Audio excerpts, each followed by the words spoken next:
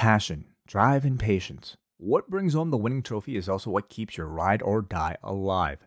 eBay Motors has everything you need to maintain your vehicle and level it up to peak performance. From superchargers, roof racks, exhaust kits, LED lights, and more, whether you're into speed, power, or style, eBay Motors has you covered.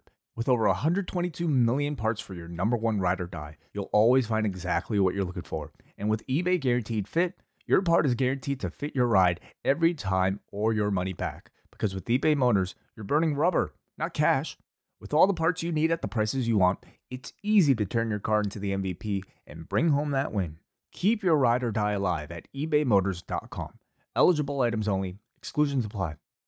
Hey, I'm in Montreal!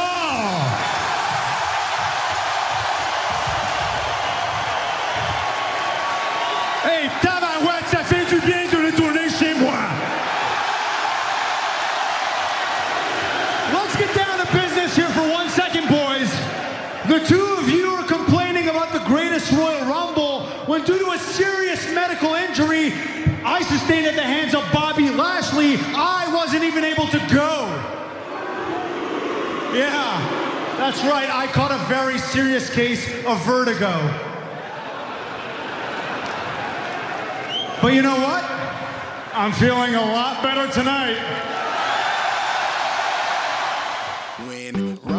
When it's time to begin, it's on the Rewind Around with John Pollock and Waiting. The 18 that makes sense of these things we see in the ring every week on TV. It's Rewind Around for Monday night. Download it Tuesday morning from the Post Wrestling site. It's Rewind Around for Monday night on USA Now on the John and Wai Take the Mic. Hello and welcome to Rewind to Raw.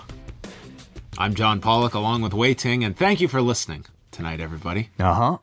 How are you? Good. Did you have a nice weekend? Oh, yeah. Of course I did. Did you make it to your big movie spoiler-free? Yes, I did. Wow. So Yeah. 10:50 p.m. on Saturday night, you sat down.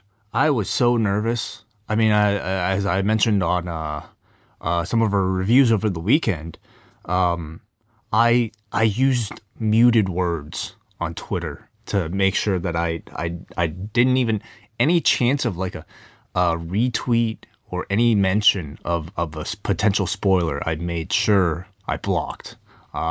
Colby Covington, he's on my perma block list. I never even followed the guy, but just to know his reputation, He's going to do this for every major movie. Exactly. I'm blocking him for a year in advance before next year's Infinity sequel. See, everyone talks about Colby Covington and what he has said about Brazilians and like if he were to go to the country, like would he be in danger? I would say if Colby Covington is going to get attacked by somebody violently, it's going to be a Star Wars fan or a Marvel fan. Oh yeah. I don't. I think that's the population he needs to be worried about. I mean, perhaps less so. But sure, yeah. I think it's. If I heard a story of him being violently attacked on the street, I would be like, "Yep, I had it coming."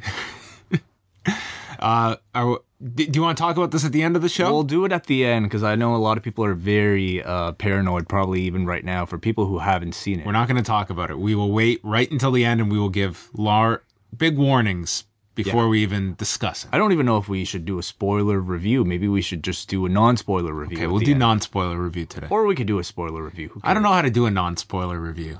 Like, how do I talk about what I thought about the movie without ruining it? Let's talk about it at the very end when we're done with feedback, when we're done with everything.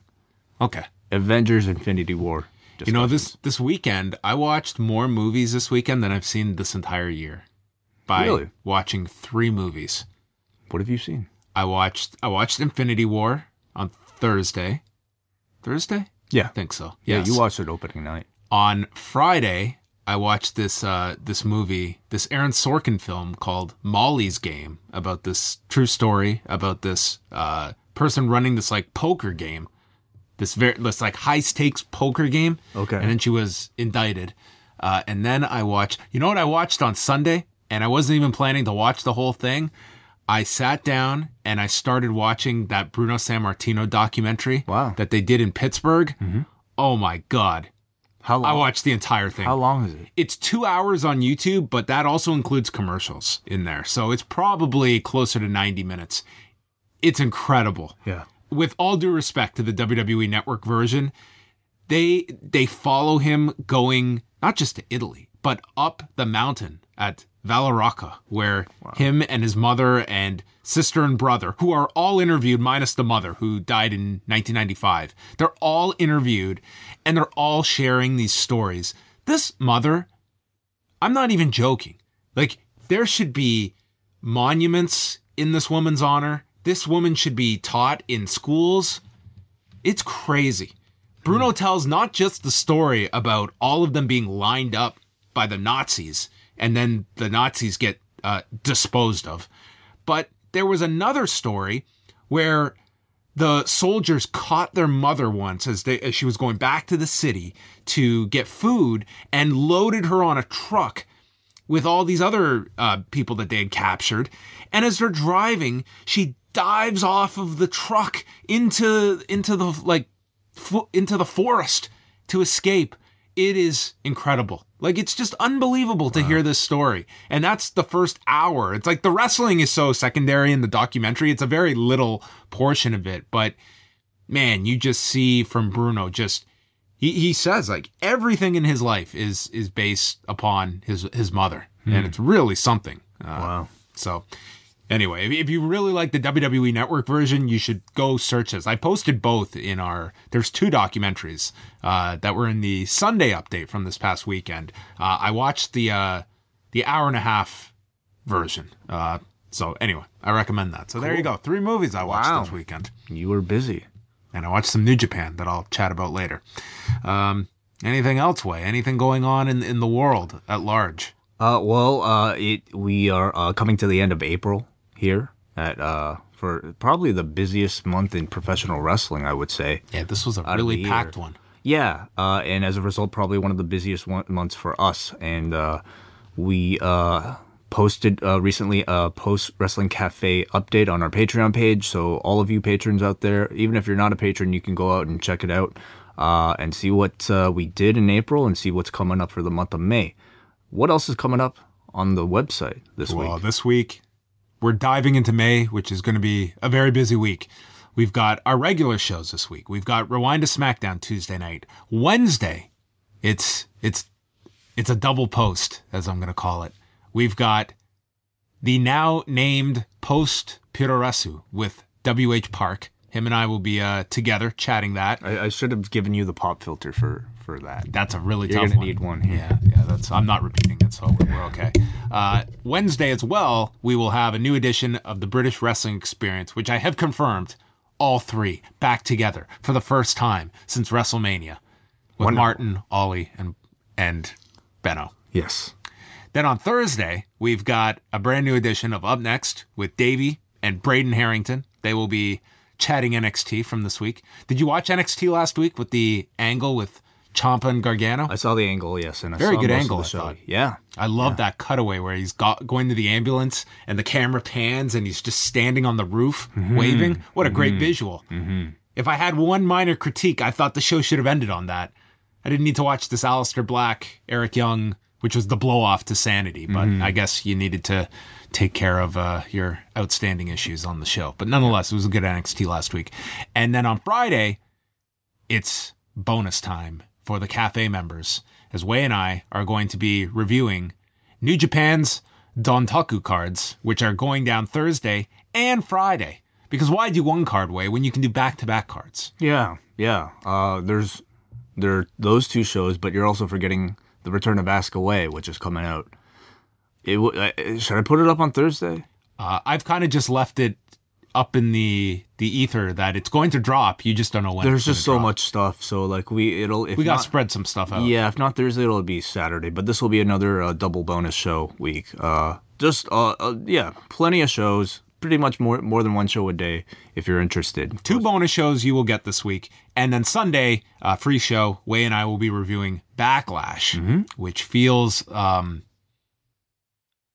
like the number 3 show of the past 30 days that the WWE has presented. Well, not even, probably lower than 3 if we include like TakeOver in there as well. So we are going to chat all about that. But first we will start off with Monday's episode of Raw, their first of 2 nights at the Bell Center in Montreal. My vote for where this company should relocate and just run television out of every week. Montreal. Ooh, it'd be a very different product, I would say. This should be a French product, all en français. I think everyone should be learning French promos, and Pat LaPrade should replace Michael Cole. yes, This this is what this company needs to do. You want to get Roman Reigns over? He should be La Roman. Wow. With Jacques Rougeau coming out of retirement to assist him. Okay. What an awesome crowd. Oh, yeah. This put to shame the night after WrestleMania crowd. 10-8 round for Montreal. I would say so, yeah. This opening segment felt like it was something out of the year 2000. It felt like the night after Backlash 2000. That's what it felt like. A hot crowd that made everyone feel hot, that if you had any arguments about the roles certain people are in, this was a Louisville slugger to the head to knock the sense into you. About just, like you had the biggest baby faces in the world meeting the biggest heels in the world. And somehow in this wild company, these roles are actually reversed and would lead to a stunning 6-man tag. But Roman Reigns came out. This man, hate is not even the level that this audience had for him. Just total contempt. We had a sign in the crowd that read, "Woman Reigns," substituting a R for a W. Oh, yeah. What was even more bizarre was that it was a woman holding this up that felt that the gender was the insult here. Well, maybe she's calling herself. Oh, that she is Woman Reigns. Maybe it was just a statement, Woman Reign. That'd be a really hard name to say 5 times straight without saying Woman Waynes. Yeah, it's as tough as rewind a Raw. I'm still getting used to it. Yeah. Jonathan Coachman is back, and he commends Michael Cole and Corey Graves for, quote, "what you did over there."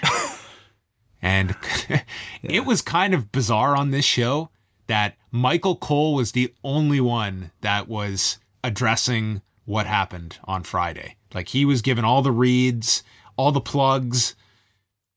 It just seemed very apparent to me that Michael Cole was the only person they wanted covering Friday.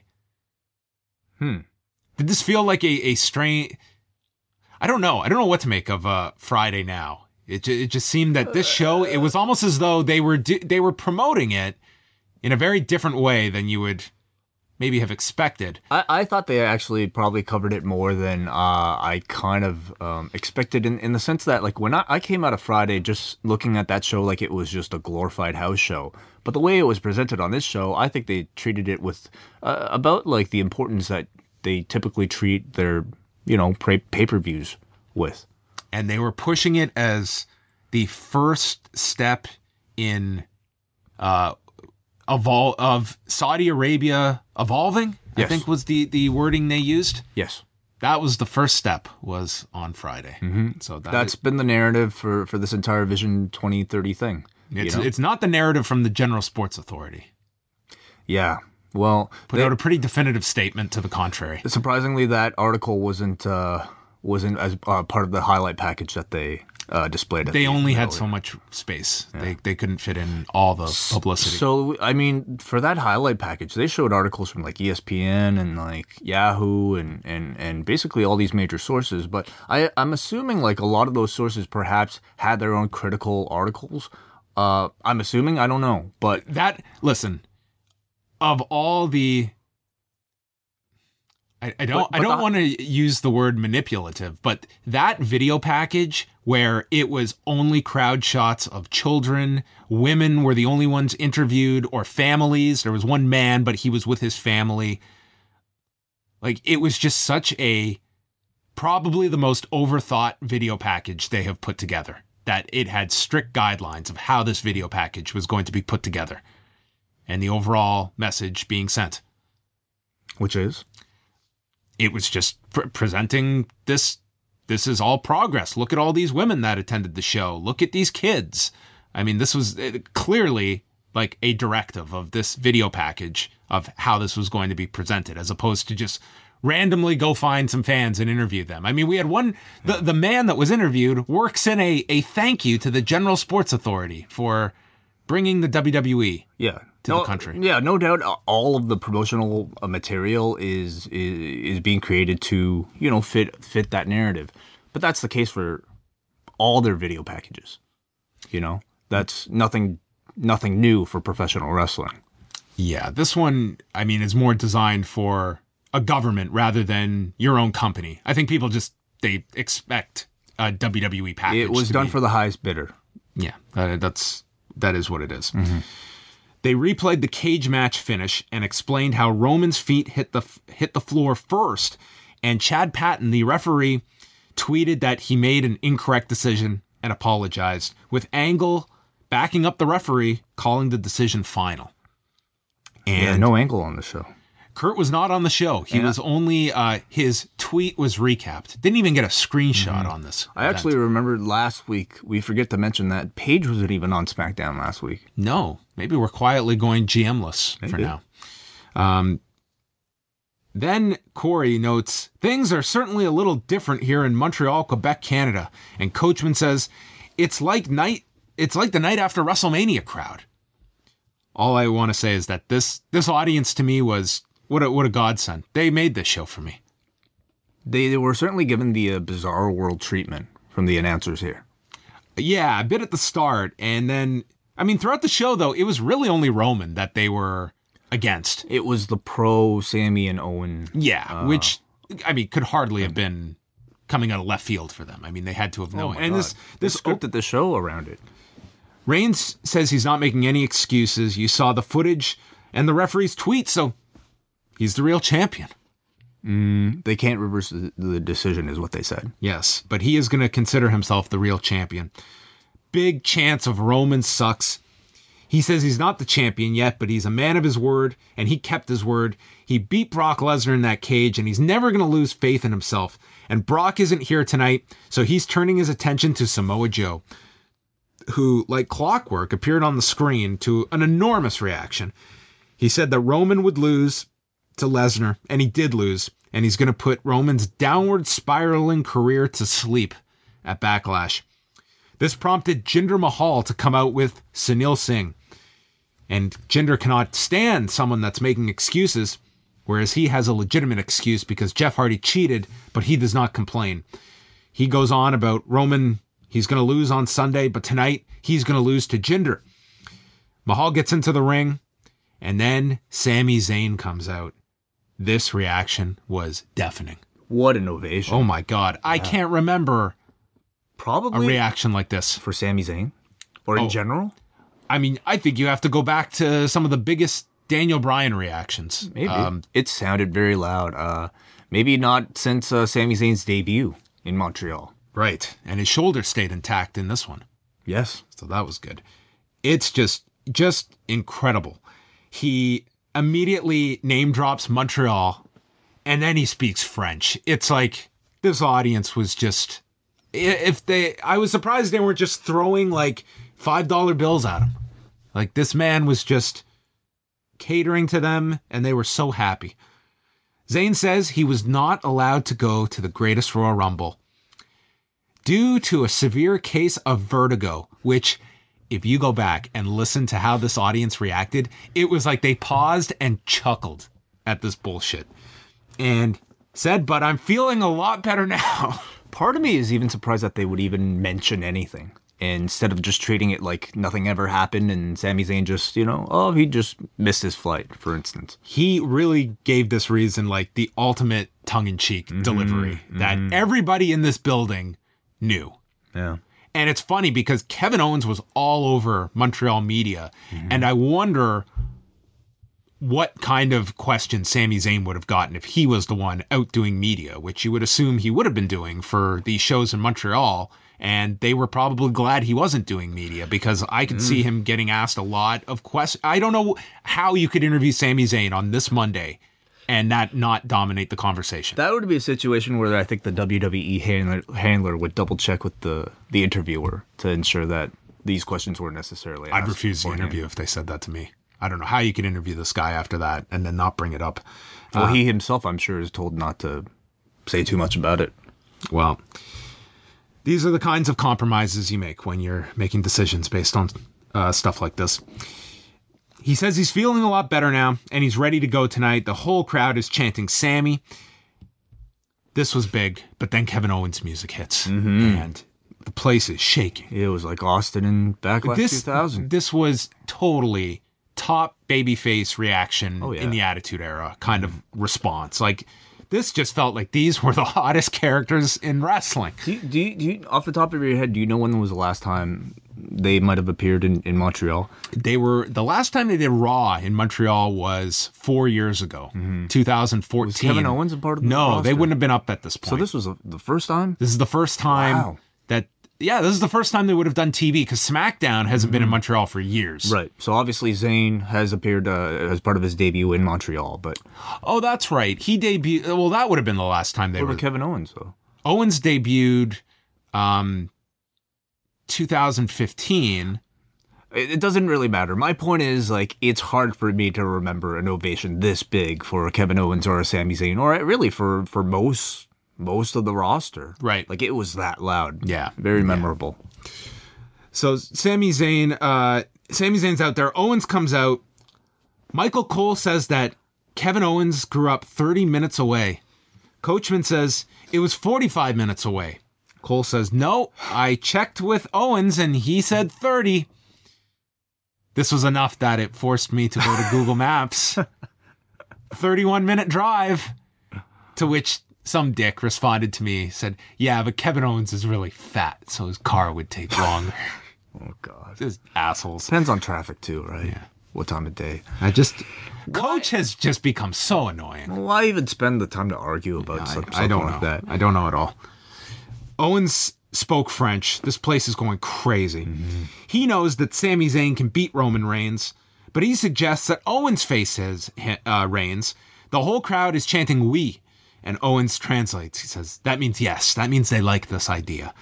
And Owens surveys the crowd, and then Owens attacks them. They jump him, and they all cheer when they're beating down Roman until Bobby Lashley runs down. Imagine being Bobby Lashley. This is your role. You're being booked as a babyface, and you're going to be the guy to go out and save Roman Reigns from the angry Canadians. All three of the Canadians, by the way. Yep. And this, to me, was my confirmation that Braun Strowman is your number one guy.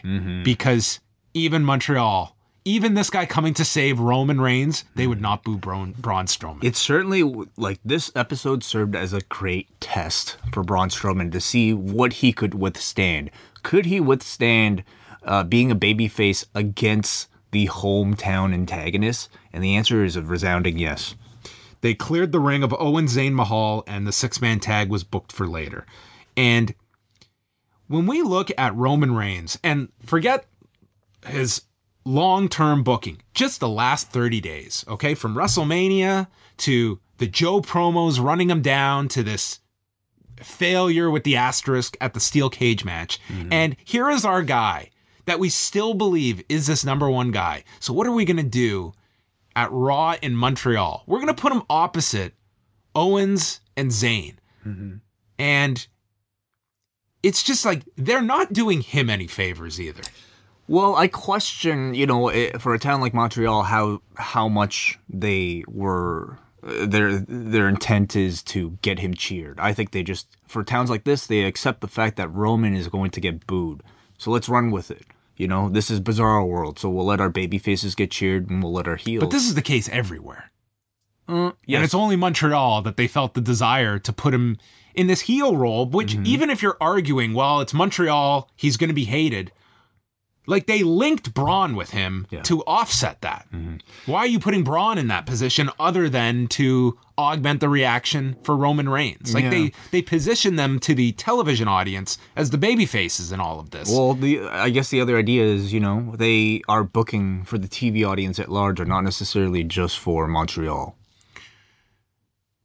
Yeah, somewhat, but I mean, it was just a very strange, to me, handling of Roman Reigns in that I don't know what they want out of Roman Reigns. What is the reaction you want out of this guy? I think they just want him to be the focal point of the show.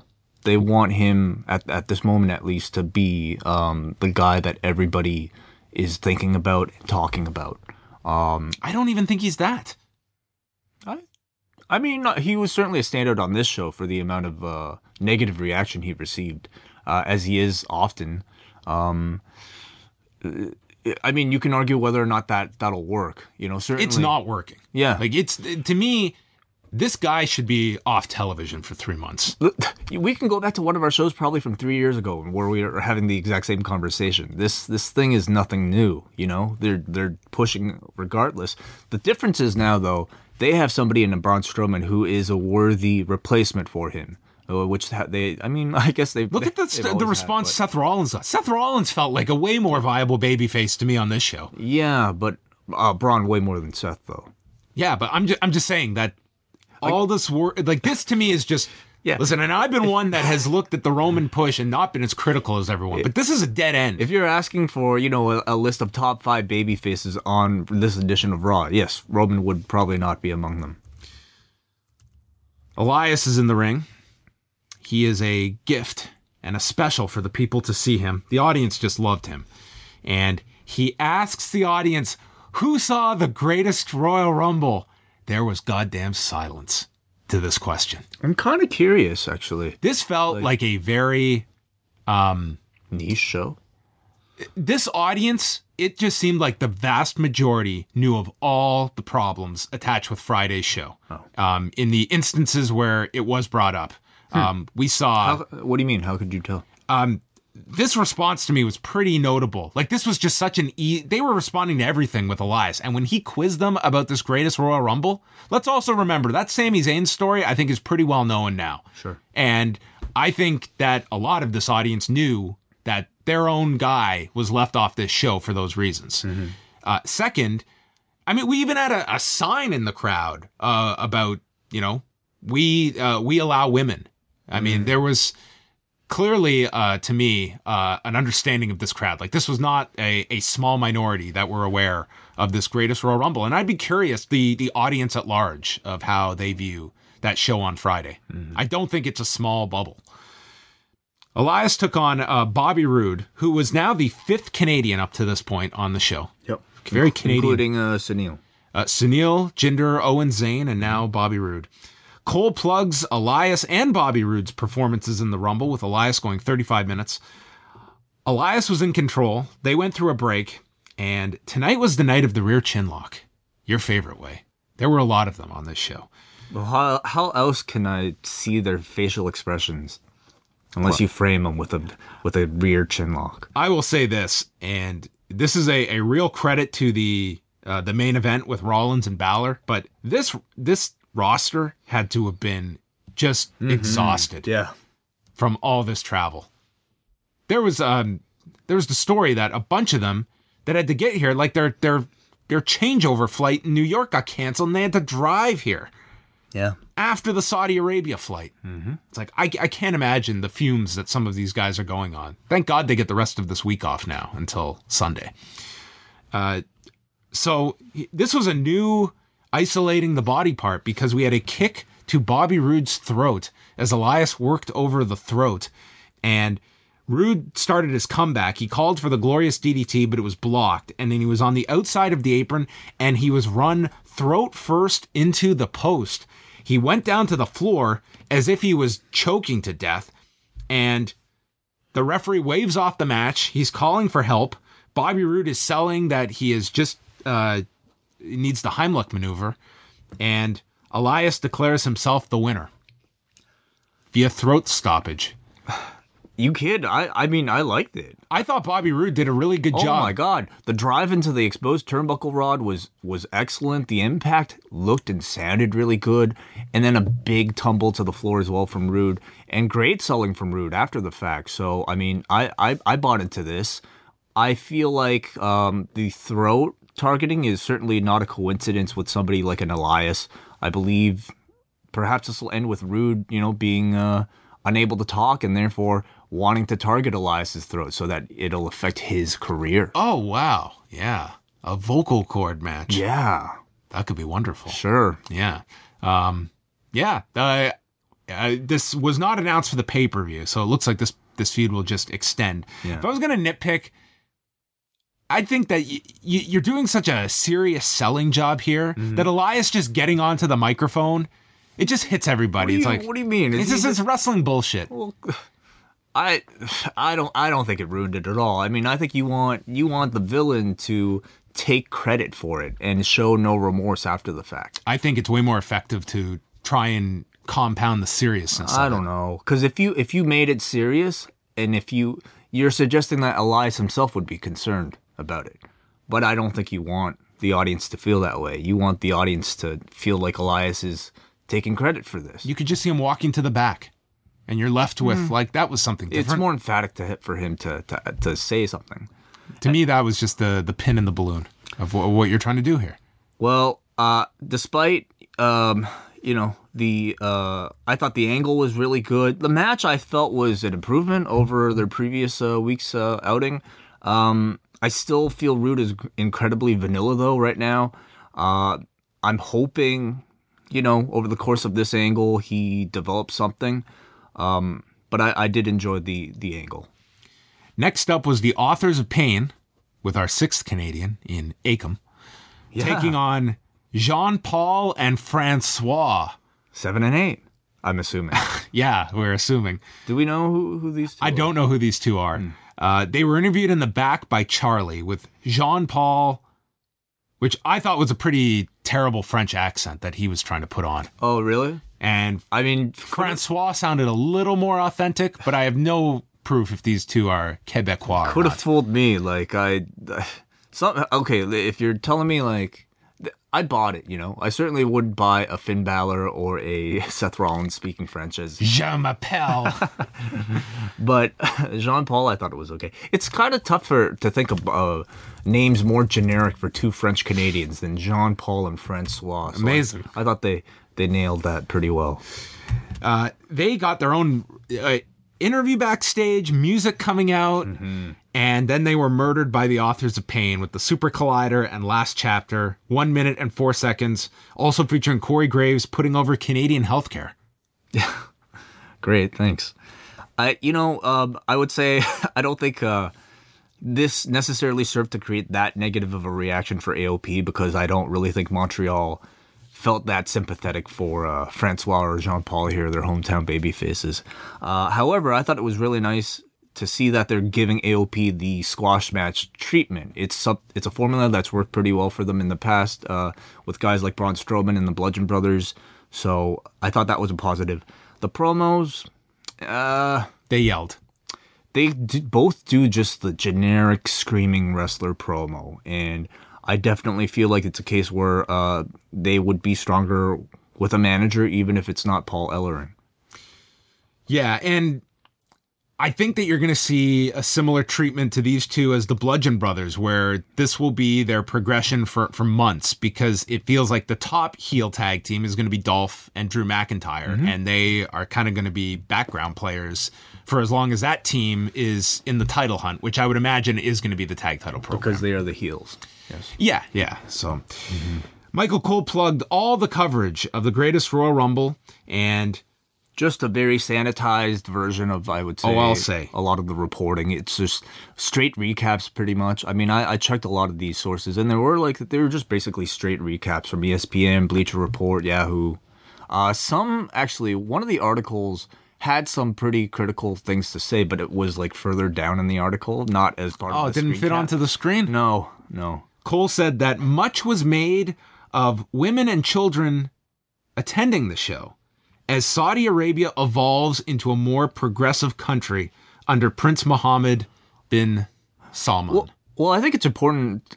Obviously, the criticism is important to mention, but I think it's also important to note that, I mean, I've seen people from that part of the world saying that for them, this was a positive baby step, I think that everyone needs to look at progress can be defined in many different ways. The progress Saudi Arabia is looking at is just the fact they're bringing this entertainment to their country. Whereas I think I look at progress as more equal rights, and that's not happening. And that's not something I think anyone should be expecting. That statement coming out was just an emphatic line in the sand of what they are bringing. Like, they do not want what I think others are saying is one step forward. I mean, You mean in response to the ad that aired? The ad that aired on the Greatest Royal Rumble that featured women in the lip syncing promo, they put out a pretty harsh statement, I would say, about apologizing for this and stating, like, they have dictated to WWE there are to be no female performers in any shape or form, and that is not going to change. Yeah. So, I still don't necessarily think it takes away from the idea that this was perhaps, as minute as it was, perhaps still it was a positive step in that direction. Again, I don't feel qualified enough to say that. I'm just speaking for some of the people that I've heard from who are from that part of the world or more knowledgeable about that part of the world. You know, I just think people are naive to think that the WWE is going to enact that massive of a change to a country that is very set in its ways. And everyone knows what that is. Yeah. So that to me is it. I don't think that there should be this, like, if that is going to change, it's not going to be because of pressure from the WWE. The WWE is being paid money, and we do not want to hear of your opinions and what you think. We are paying you this to bring a sanitized version, in our view, of your product to our country a couple times a year, and that's it. And you're going to take this money, and you're going to promote us, and we're going to dictate what kind of show we want. And that's what it is. It's just, and to me, it's kind of laid out now. So you know what it is. Seth Rollins then comes out, and he was treated as a hero here in Montreal. I wasn't really surprised because I think Seth is, somebody that everybody, this audience, I would say, the audience that's representative of this bizarre world type of crowd, obviously would love.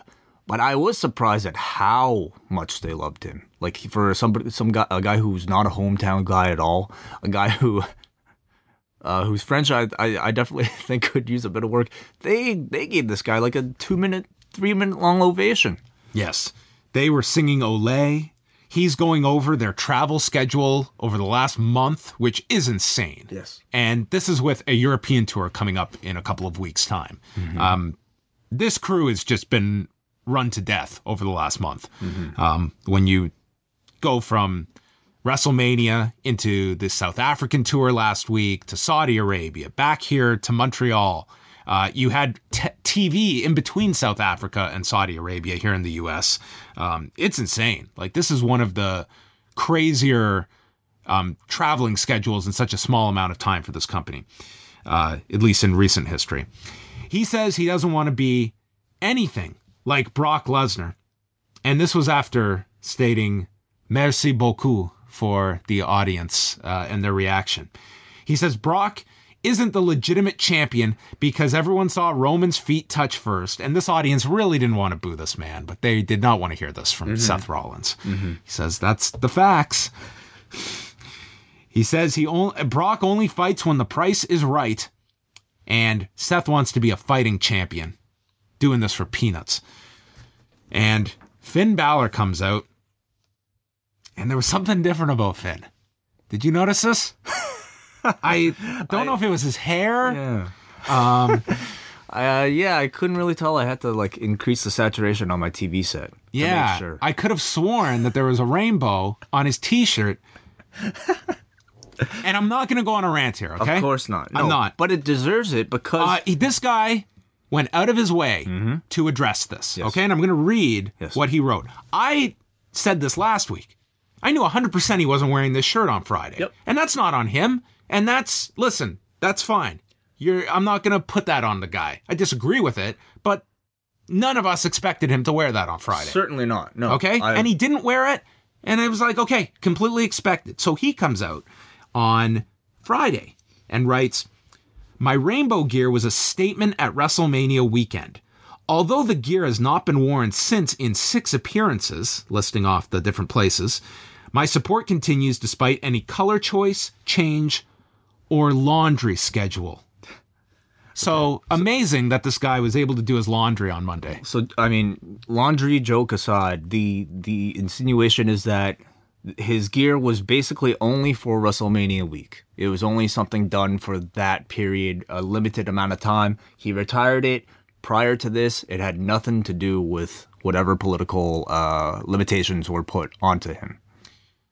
Yes, to which I would argue if your insinuation, if your Finn Balor is that this was our decision, anyway, then he wouldn't have come out tonight with it. Well, that's right? it. And it's, to me, it's kind of, you're making this statement like, well, this was our choice to do this. I'm like, well, if this was your choice, then you know what? You could make a statement in a place in the world where it's going to make the loudest noise. Oh, I didn't expect that. Well, then don't make a statement like this. Don't make it sound like it was your choice not to go to Saudi Arabia and wear this. I just say it for what it is. Don't say anything at all. Exactly. I would prefer if this was the case that Finn didn't offer any type of explanation. If he was just going to re-debut the shirt the next day. I mean, it's obvious then, why you retired the shirt for this particular week if you're going to continue with it afterwards. So why lie? It hurts your credibility. I'm sure he didn't, when he put that statement out, wasn't aware that he was going to be, he was probably told, you're wearing this tonight. We're going back to this. Maybe. I don't know. But to me, putting the statement out, it's like you only made yourself look bad in this whole thing. And you could have just said nothing. Everyone understands what the deal is of why you wouldn't be wearing that on Friday. So he interrupts and comes out and says, Je m'appelle Finn Balor. How is this? Did you have to do French throughout elementary school? Not throughout, from grade 4 for 5 years, yeah, grade 4 to 9. I had to do it, God, all of elementary school. Yeah. I did it through grade 10. Yeah, a lot of French. Well, let's hear some then. Out in one, out the other. He tells him to prove he's a fighting champion and defend the title against him. Curtis Axel and Bo Dallas come out. And they said they have to have a group conversation and reveal these t-shirts they've made up with their 4 faces on them, which these will sell if they put these up on their website. These goofy, shitty-looking shirts. How many will they sell? Wade, do you know how many stupid pieces of merchandise people buy? I guarantee you this will sell. This would be hot for a week. But I mean, I don't know. It's like if you put Finn Balor and Seth Rollins, I'm sure that shirt would sell with just the 2 of their faces. But you're including Bo Dallas and Curtis Axel on, and I don't know. I don't know if I'd rock that. Wow, you don't think so? No, not really. They say to forget about the ideas of a new Shield or Balor Club. They put up 4 fingers and propose the 4 horsemen of the WWE, which is met with boos. Yeah. I was thinking they were going to go with a better joke, maybe. Like a BoJack Horseman reference or something. I don't know if that would have been better. Oh, man. Rollins and Balor go to discuss this, and Rollins states that will be a hard no, and they attack them. And then Rollins is jumped from behind by Finn, and Finn lays out Rollins to set up our main event for later tonight. Oh, I love that. This was like maybe the first bit of heel edge we've seen from Finn Balor. I'm trying to think. Maybe his entire WWE run. Maybe he's going to come out and the big turn will be tearing his shirt off and say, "Ooh, Balor Club is for me." That would work. That would be awesome. But when Finn Balor, here's the thing too, though. He did that the GTR Final Cut thing. Yeah. And then stands above Seth, gives his big grin. Yeah. And when he does something heelish, it makes that smile so much more effective because it ceases to become just this thing he does on Instagram. And now it's like a maniacal, evil grin. And it works so much better. So seeing something like this makes me really want to see Finn Balor complete heel turn. Yeah, that pose with the hands to his side, nothing more punchable than that image. Definitely. Yes, definitely. But, again, you're going to have to give up this Balor Club for everyone deal if you're going to turn him heel. And I don't know if they want him to turn yet for some of those reasons. Yeah, well, it wasn't overt. It was subtle. Yeah. Unlike the next character. Sasha Banks was interviewed by Charlie. And Charlie states that tonight Sasha's facing Ruby Riott with the whole Riott squad out there and asks, have you worked out things with Bayley so she can be in your corner? Sasha says, I thought our friendship would last the test of time. I don't know what's up with Bayley. She won't be out to help me with the Riott squad. Fuck this feud. Yeah. I hate this feud. I hate it. It's gotten to the point where it's quite insulting because they're basically trying to Men in Black us and pretend the last 2 months did not happen between Sasha and Bayley. All the stuff at Elimination Chamber, like that locker room tag does not exist anymore. Like here's Sasha basically pretending that, hey, I don't get why Bayley's so mad at me. It's not like I did anything, it's not like our relationship's that broken. Well, I mean, it's to me, like, they were building up at a very steady pace, and now they're just trying to bring it down without any real explanation. So I'm a little taken out of it right now. Ruby versus Sasha Banks. This was the second straight segment where this person had the We Want Women sign, and it made me start thinking, like, how do you go ahead and confiscate a sign like that? Like, I'm sure they didn't want that sign there. Oh, like, this is facing the hard camera. Yeah. Like, how do you justify taking a we allow women sign? I don't think you do. Well, as soon as I wrote this down, this sign was never seen again after this.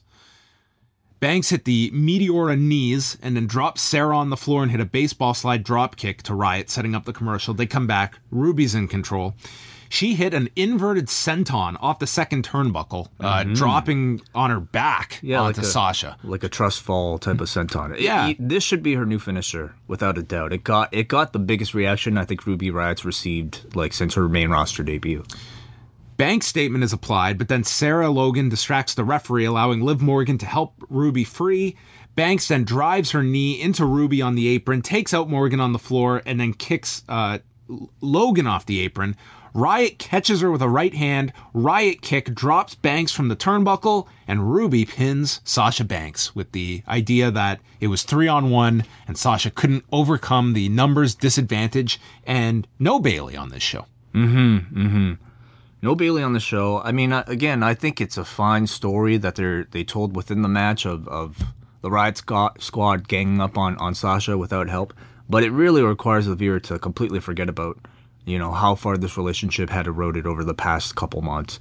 It almost feels like as if, they were peaking either for Mania or for Backlash even. And then at some point somebody told them, hey, we're going to try to build this thing out, drag this thing out for another 3 months. And here we are. Another interesting aspect is that with Backlash coming up, and this is the pay-per-view now with both brands, it's just, there's not enough spots for all this. There's no Sasha Bayley involvement on that show. Matt Hardy and Bray Wyatt don't have a match on that show. Elias and Bobby Roode we talked about. You have all these feuds that you just don't have the spots now to pay them off at a pay-per-view, and they're probably just going to be settled on television or... Right. I mean, the next pay-per-view isn't until mid-June, so it's a long wait until Money in the Bank, and I don't think they'll be doing Elias and Bobby Roode aren't going until June. Yeah, you're probably going to look at a lot of kind of stopgap Raws and SmackDowns that'll kind of have more of a special feel to culminate a lot of these smaller feuds. Throughout the night, they were teasing Titus O'Neil addressing his Titus World slide from Friday. But first, we got our follow-up. I was so happy when I saw this graphic. The moment of bliss. Alexa said, you never know when a bully will strike. It can happen at school, work, or vacation. For her, she was at Disney World with what she thought was her best friend, Nia Jax. And she had just made fun of her height and was making fun of whether she would be tall enough for all of the rides, including the Mad Teacup ride. To which Alexa explained the dynamics of this ride. It's a cup. You just sit in a cup. Is there no height requirement for the teacup ride? I think there is, actually. I think Really? there is still, because if you're too small, you could What's the danger though? you could just You shift can't inside. Is that I don't know about the Disney World specific one. I'm thinking of the the log barrel ones at Canada's Wonderland that I'm pretty damn sure there's a height requirement for. Interesting. And first off, her delivery was A+. Yeah. The material was good, but the delivery was phenomenal. Yeah. She said how she was eating at Disney World, and Alexa was mocked by Naya, who had 2 turkey legs, one in each hand, and was asking for the kids menu for Alexa. And Naya turned this into the saddest day ever, and Alexa's going to win her title back at Backlash, and this match is for anyone who ever had a Naya in their life, and she's not going to let the bully win. This was tremendous. This is some of her best work. This was very good. I love these. There's a butt coming. Well, I wouldn't say this was as good as last week. To me, it didn't really have the ha-ha of last week. Oh, I thought this one was good too. The crowd didn't really match it either. Like, the story here, obviously, it's a lie, but it kind of like... I feel a bit of sympathy for Alexa. Why would Naya make fun of her height? It's been kind of one-sided. Like, there's nothing involving Naya in this build-up. But last week, what was her story? Last week was... This was the homeless woman taking her... remember, Alexa said she gave her food, and Naya stole the food away from the homeless lady and ate it and chewed loudly? It doesn't even matter. But, like, I would say I still love these. I think it helps add a ton of entertainment value and interest to this feud.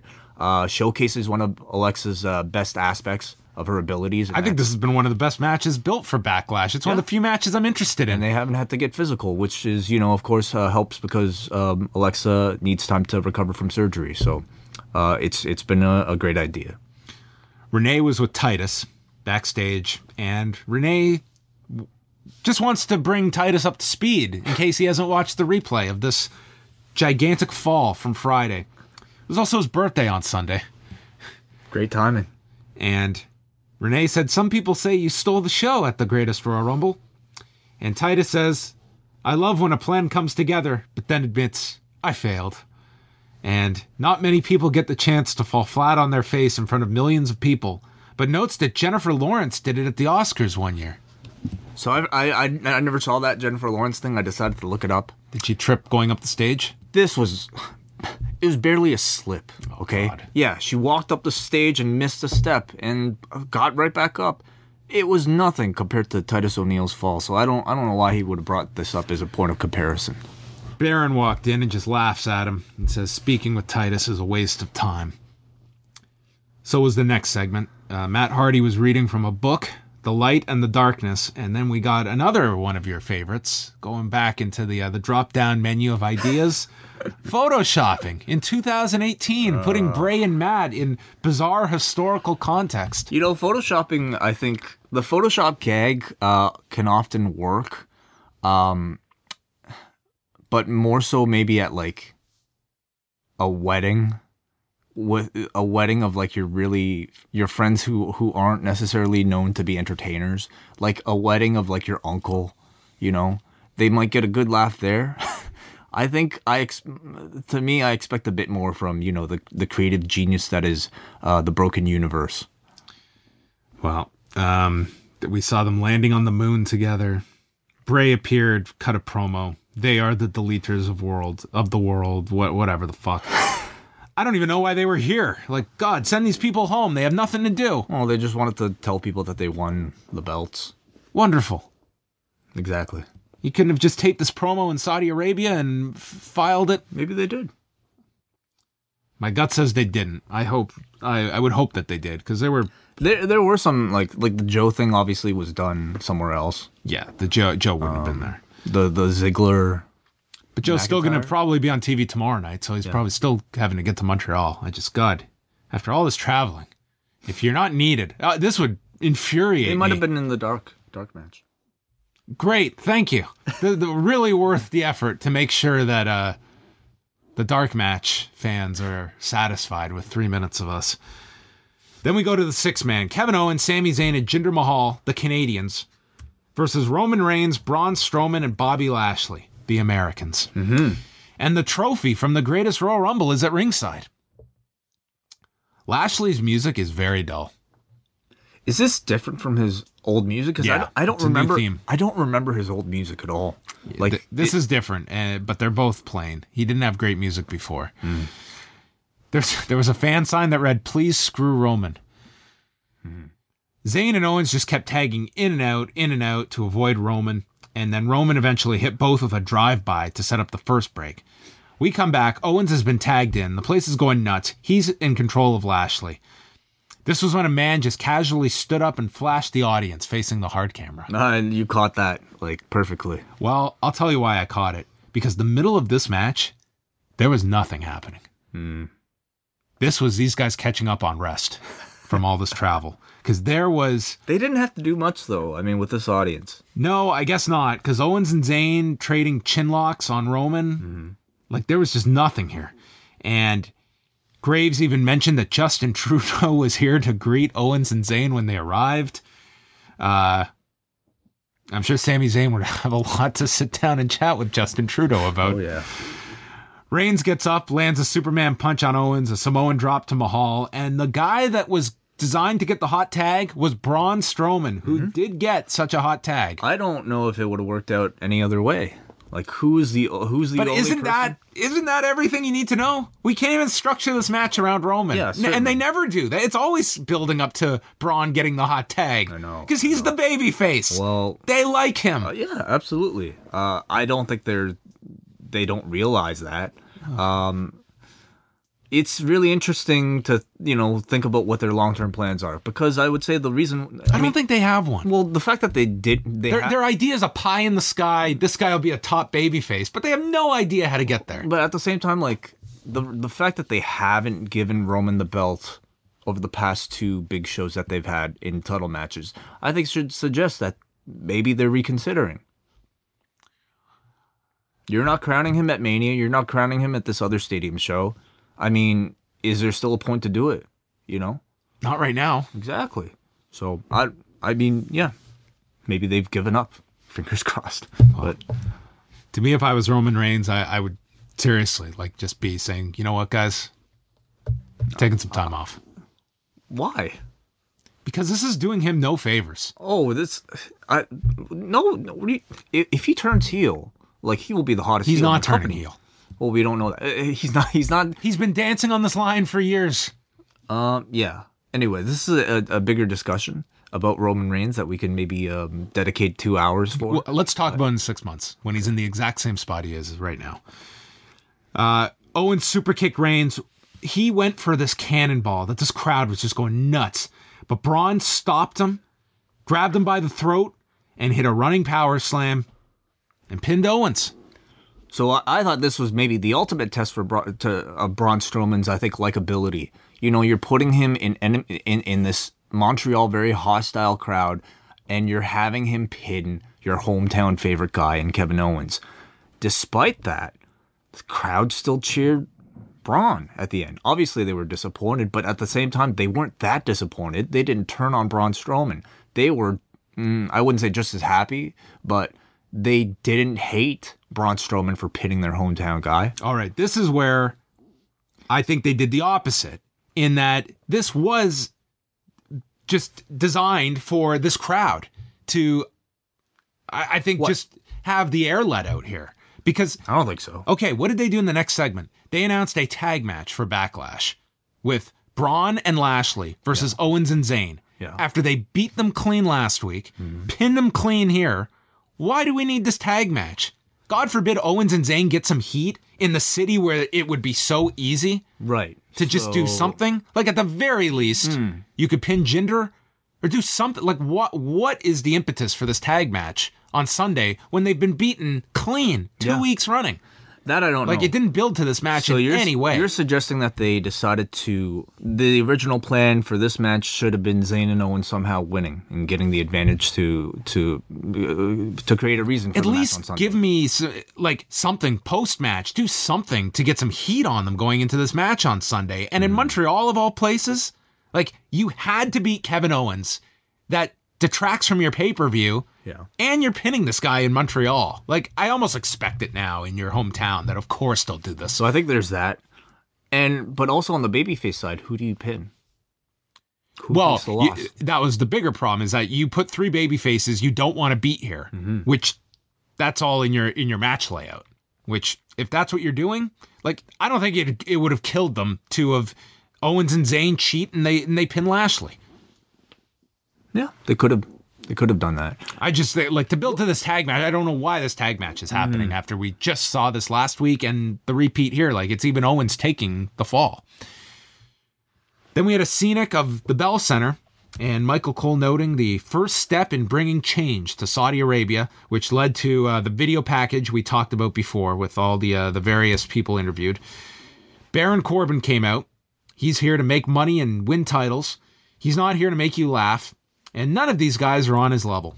So out comes No Way Jose, who, it was brought up, did intercollegiate ballroom dancing.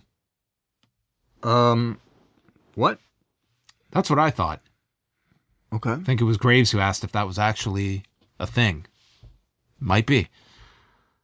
No Way Jose went to the top and missed a high cross and just crashed on the floor, and then was run shoulder first into the post. Titus Worldwide came out with the gag that Apollo and Dana were checking the ramp and wiping it down for Titus to come down to the ring. And then he climbed onto the apron and he slipped. There's nobody that can beat a horse more dead than the WWE. No. This was just so lame. I applaud them for capitalizing on the accident. I think, if you see the reaction online to this thing, really, it would have been stupid to just completely ignore it. I understand that. But doing it this way, it's not fun if the other person's in on the joke. It's only fun if some feelings get hurt. And when you're telling me that this guy is now, like, intentionally falling, you're a party pooper. I'm moving on.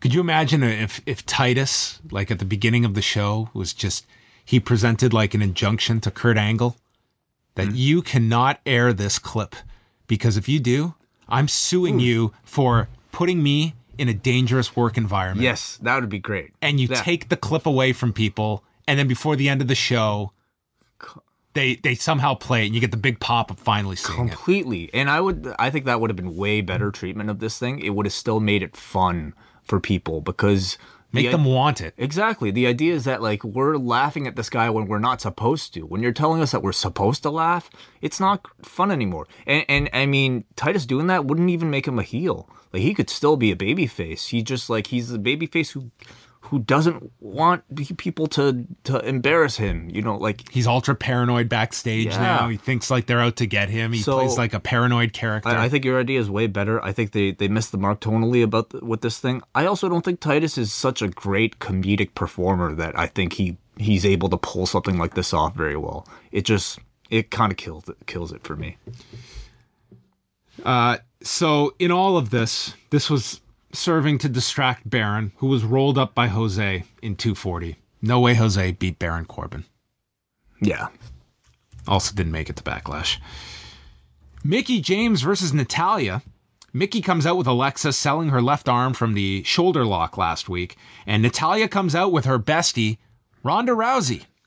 Yeah, who over the past week has used Instagram to justify her relationship with Natalya. Yes, they were put on a blind gym date through Eve Torres, and when Ronda was secretly training, Natalya was helping her. Yeah, which, I mean, good. The two are legitimately training absolutely together. It's not like they just pulled this out of thin air. It just seems very forced on television. Yes. Like, they're coming up, they're like arm in arm. Oh, yeah, something's up for sure, yes. Natalya goes after the arm early, and then Mickie rolls to the floor. Mickie then nails her into the turnbuckle, and Natalya's selling her knee, stemming from the injury last week, and Alexa distracts Natalya to prevent the sharpshooter to Mickie. Ronda stares down Alexa, and she sprints after Alexa. She was running goddamn sprints here. So Ronda just chases after her. Natalya rolls up Mickie for the win, but she's selling her knee after the match. Bliss gets to the top of the ramp. Nia comes out, chases Alexa away, who's just running and running and running. And Nia enters the ring with Rousey and Natalya, teases a problem, but then lifts their arms up. And everyone's best friends. Yeah. Were you surprised at all that nothing was set up for Ronda Rousey at Backlash? I was curious if because this show has nothing marquee-wise that I thought maybe they're just going to fast track a Ronda match, which could headline the show. I mean, I was almost like a little wary of Ronda just coming out here by Natty's side without her own entrance, because I feel like, I mean, even up until last week, Ronda still felt like a big deal. This was the first week where she felt like a woman on the roster. Exactly, just a sort of another person. Yeah. Perhaps, her being a background player here, maybe that's by design because she doesn't have a program coming up yet. The focus should be on Natalya, maybe right now, but I think it would be a mistake to just hotshot a match for Sunday. It's a lesson that when we just chatted about Backlash 2000 of how they utilized Steve Austin in that main event, it was not having him be.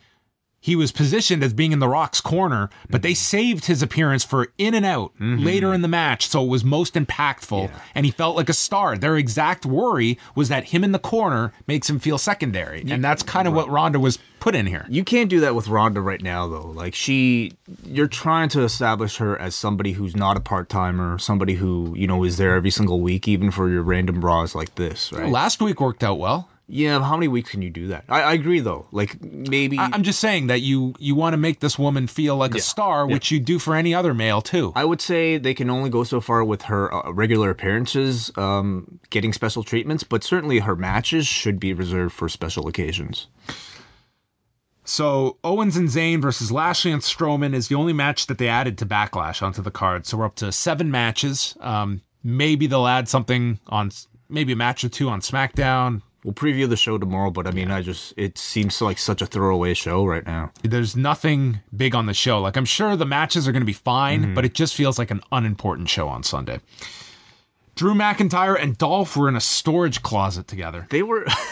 I was trying to figure out where these two were, because this was another selfie promo.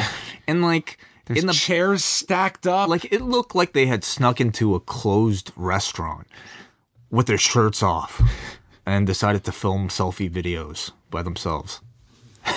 Drew says no one sounds like him because he's real. The others are coasting and playing video games. Ziggler says everyone else should be afraid and run off to SmackDown. They aren't here to steal the show. We'll just take it. Just kind of the same thing, right? The show takers. The show takers. Okay. You know what? I really like these two as a tag team, and I'm amazed that I'm saying that, considering where Dolph Ziggler was a month ago. He didn't yell. So, there's just there's something cool about the combination of these two. One big guy, one small guy, and both guys could promo, and it's made Dolph like credible again. He feels like somebody who could be a champion in this particular division with this big guy, and I think it adds something for Drew as well. So. I'm surprised at how much I'm liking this combination. Yeah, I would like to see them get the titles. I don't want to see them feuding with Matt Hardy and Bray Wyatt, though. I would just use that to get the titles onto them, and I don't think they're going to do that overnight. I think that they want to have some kind of sustained run, but also, I mean, who are your babyface tag teams outside of those two? You have like Owens and Zayn, the Authors of Pain, the Revival. It's all these heel tag teams that they have. Yeah, it doesn't look like they'll be bringing back American Alpha. Who else are the Breezango and what else? What am I thinking of? Dallas and Axel. These are your tag teams. The Ascension. Yeah. The Ascension. Mm-hmm. Like, it's either goofball babyface teams or you have a large roster of heel tag teams. I think too many heel tag teams. I mean, a feud with Bray and Matt could be good. It's a bit more on the wacky side, though, and I kind of see these two, McIntyre and Ziggler, as more of your serious, like, workhorse types of tag team. Drew stating these two are characters out of a video game. Yes. Yeah. Seth Rollins, Finn Balor, main event for the Intercontinental title. Balor was clearly bothered by this cut over his right eye. Like, it was giving him problems throughout the match. It clearly hasn't fully healed up yet, and you can kind of see, like... It was nasty. I know. Like, I would almost feel like... I don't know if he should be allowed to wrestle. Because, like, if in jiu-jitsu, if you had a wound like that, I don't think you'd be allowed to roll. Did you see... There was a cut to a guy on a Cage Warriors show over the weekend. the worst cut I've ever seen. No, It turned my stomach. It is so gross. Wow. If you guys have the capacity, type in Cage Warriors cut from this past weekend. Oh my God. Like, how bad on the scale of, like, is there a wrestling comparison to this? Nothing. Wow. Nothing. Okay. It's skin flapping. No, it's, thanks. It's Done. fucking deep. No need. Rollins and Balor. So this wasn't too bad for Finn, is all I'm saying. Rollins blocked a kick from the canvas, hit a blockbuster, went for 2 suicide dives the second he was caught, and Balor planted him with a DDT. And Balor goes for the coup de grace midway through the match and gets shoved down. Rollins then scales to the top for the superplex, but it's Balor that follows with the Falcon Arrow after taking the superplex, getting a near fall, and that really lifted up the crowd. Mm-hmm. They traded ensiguris, clothesline to the floor, and Balor hit a Tope Con Hero. Then we had a running drop kick in the ring, misses with the coup de grace. Rollins misses twice with the stomp, and they were just working at such a fast pace here at the end with roll-ups. Balor lands the sling blade. Rollins lands a super kick, and then on the third try, hit the stomp to pin Finn Balor. Really strong match between these two to cap off the show. Easily the best match on the show. Oh yeah. I thought it was an excellent TV main event in front of this great crowd who was very appreciative. On a night when these guys are just dead. Mm-hmm. Really impressive considering the circumstances. As always with these two, I mean, they're really portraying the two of them as sort of like mirror images of one another. Always very evenly matched, but of course, up until now, for this feud at least, Rollins is always getting the better of Finn Balor. And I believe it is all a setup for Finn's justification to bring out the demon. And as a result of that, I think it's really important that they don't give Balor too many kickouts in some of these TV matches, because it's important to distinguish the differences in ring between Finn and the Demon. It's something I feel like they never really established earlier on, but now I feel like they're probably on the right track. Finn Balor can't kick out of the curb stomp, but perhaps the Demon can. So I look forward to. I'm assuming Rollins will beat The Miz at Backlash, and they will continue this feud somehow. So this episode of Raw, I mean, to me, it was the crowd really lifted this show. I don't know how this show would have translated with a dead crowd. To me, they were the best part, along with that main event. For a go-home show, I came out of this with no interest for Backlash. This did not feel like a go-home show, dude. Yeah, this was I'm going home show. I mean, it felt like a show in front of a hot crowd. I think with some good matches. I thought the Sasha Mickey Ruby match. Ruby match was pretty good too. Yeah, I thought Ruby worked well with Sasha. Yeah. And that's, pretty cold match overall. Mm-hmm. I mean, where it's just kind of a backdrop. But Backlash right now kind of just feels like another big house show. Yeah, I would say if what we've watched over the past a month with WrestleMania, the Greatest Royal Rumble, like this is a C show. Like this is a very nondescript Backlash. We will still watch it though. Well, and I think the matches could be very good. Listen, I'm not looking at this as like a bad show coming up. It just doesn't. I don't have a whole lot of interest in it going in. Roman and Joe, Roman and Joe will be good. Styles and Nakamura, that could be the title change. Absolutely. You can also see that closing the show as well. Well, we will preview the whole card tomorrow. I just want to quickly run through the New Japan card from Sunday. This was a rare New Japan card that I would not recommend going out of your way to see. It was their Backlash. Yuji Nagata and Ren Narita opened up the show. This was the Hinokuni show from Sunday in Kumamoto. Yuji Nagata and Ren Narita took on Tomoyuki Oka and Shota Umino. Went 9 minutes, 42 seconds. Featured Nagata and Umino. They had a singles match over the past month. They have very good chemistry together. Nagata does with all of the various young lions, and he trains them, right? Yeah, he trains with all of them. Like he's in a really great role for these young lions to work with. And Ren Narita to me has really escalated. This is a loaded group of young lions, and he's been doing some tremendous work. Nagata won with an exploder and then applied the Nagata lock for the submission. But Nagata always lets the guys get in some offense as well before eventually winning. Jay White, Roppongi 3K, and Rocky Romero took on David Finlay, Jushin Thunder Liger, Tiger Mask, and Ryusuke Taguchi. kind of just built to Taguchi getting the hot tag and delivering hip attacks to all four men. They fought on the floor. It ended with Finlay and Romero, with Finlay ducking one of the forever clotheslines in the corner to hit the stunner, pinning Rocky Romero. Went 7 minutes, 19 seconds. If I'm not stating otherwise, just take it as average at best. Tomohiro Ishii and Toru Yano took on Togi Makabe and Toa Hanare. Hanare and Ishii had this great match over the past week. This was maybe above average tag match.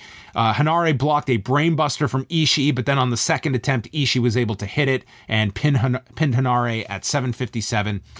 Kenny Omega, Kota Ibushi, Yujiro, and Chase Owens take on Zack Sabre Jr., Taichi, Takeshi Iizuka, and Taka Michinoku. And Omega has done away with all the gray. He has dyed his hair. It is all blonde, following in Cody Rhodes' hairstyle. I mean, I'd take it to look more like his Golden Lovers run.